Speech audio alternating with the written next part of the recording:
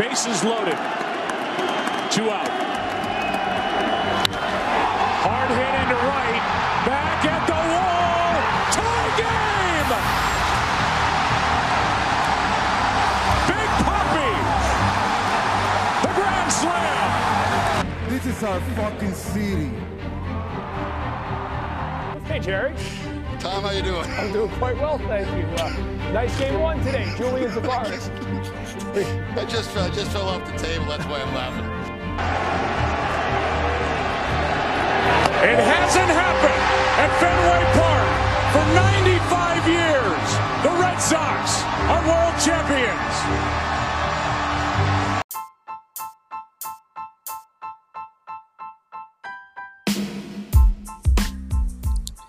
What's up? Welcome back. New episode of the Obstructed Red Sox podcast, brought to you by Beyond the Monster. This episode features audio with WooSox reliever Taylor Broadway.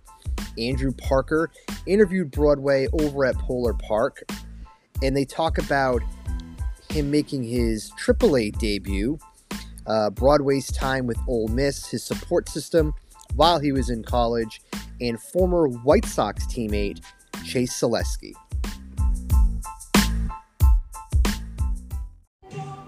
All right, so I just had to, just wanted to get your thoughts on it. Obviously, you just got activated off the IL yesterday. So how was it yesterday pitching for the first time this year? It was a good one, very interesting one to start off the I guess AAA debut. But it felt good to get out there. I mean, I just got activated and was actually met the team in Buffalo last week, and so while I was there, just was able to basically get accommodated, and I knew most of these guys, but meet some of the other guys, and really just see how things go. And then obviously got activated yesterday and got in there, and so it was just keep building from there and keep going. It wasn't necessarily the results I wanted, but it's baseball. That's what happens. So we'll just keep working and get them the next time. Yeah, so something I wrote something on you this winter, and I noticed something that Ole Miss fans are nuts. Like, that thing went, in a good way. I'm a Mizzou guy, so we're not rivals or anything, but I noticed when I wrote something, it spread around Mississippi, and I'm like, they love you. It's one of those things where you're their family for forever, to be honest. I've actually been there in Oxford the past couple off seasons. Been staying there with my girlfriend. I work out at the facility. They're it's like a family or a community that's my family as well. Obviously baseball's a huge thing around there, and so is football, all the sports, but they're just they're diehard fans, and I think it's a lot like how Boston is with how their fans are. They're gonna love you when you do good, and I was lucky enough to get that experience, and anytime I need anything, I feel like somebody's there and says, we got you. So it's really cool, and they've watched me progress through the minors, and obviously, like you said, on Twitter, reaching out and just constantly sending love. So it's really cool to have people behind me like that feel like family and root for you from so far away. Yeah, and I noticed that, and also we were I think whenever we kind of were talking last year when me and Chris, and we saw on Twitter after the trade, we had a White Sox guy that was in our mentions kind of talking about you, pretty high on you and everything. So what was how was it a crazy time? I'm sure. Like the trade experience? Yeah. I was kind of explaining this story to my roommate earlier today. Just basically a whirlwind of 48 hours is what it was. I was essentially the player to be named later in the trade, so it was beyond the true trade deadline that you hear about. And we were just on the road at in Montgomery, Alabama, playing the Rays, and I got called in the office after the first game, after the Tuesday game that night, by the manager, and they basically just broke the news to me that I was traded. And so then basically it was straight from there to Birmingham, from Birmingham to up to New Hampshire. So, and met up with Portland. Okay. Yeah, they were on the road. How is Birmingham as like a foreign city?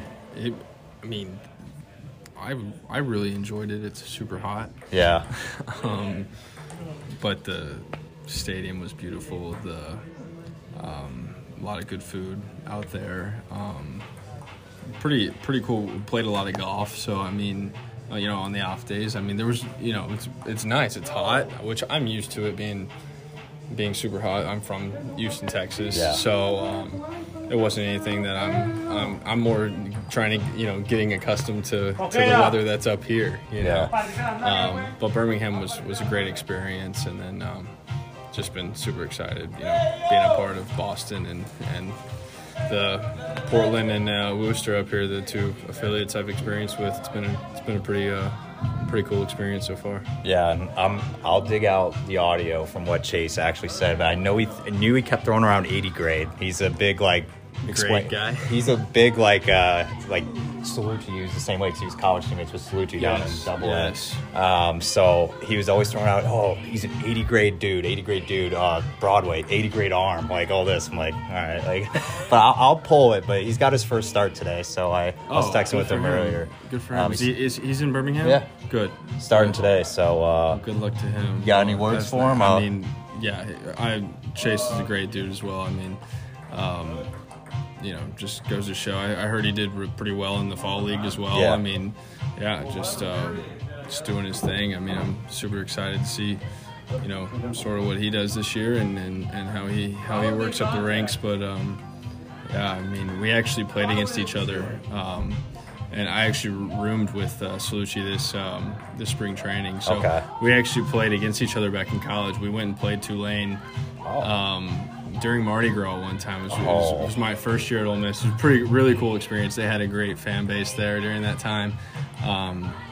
So played against those guys before I even have played with them. So it's just cool how, baseball is such a small world. So yeah, just I appreciate the words, Chase, and hope nothing but the best for you, man. Well, thank you so much.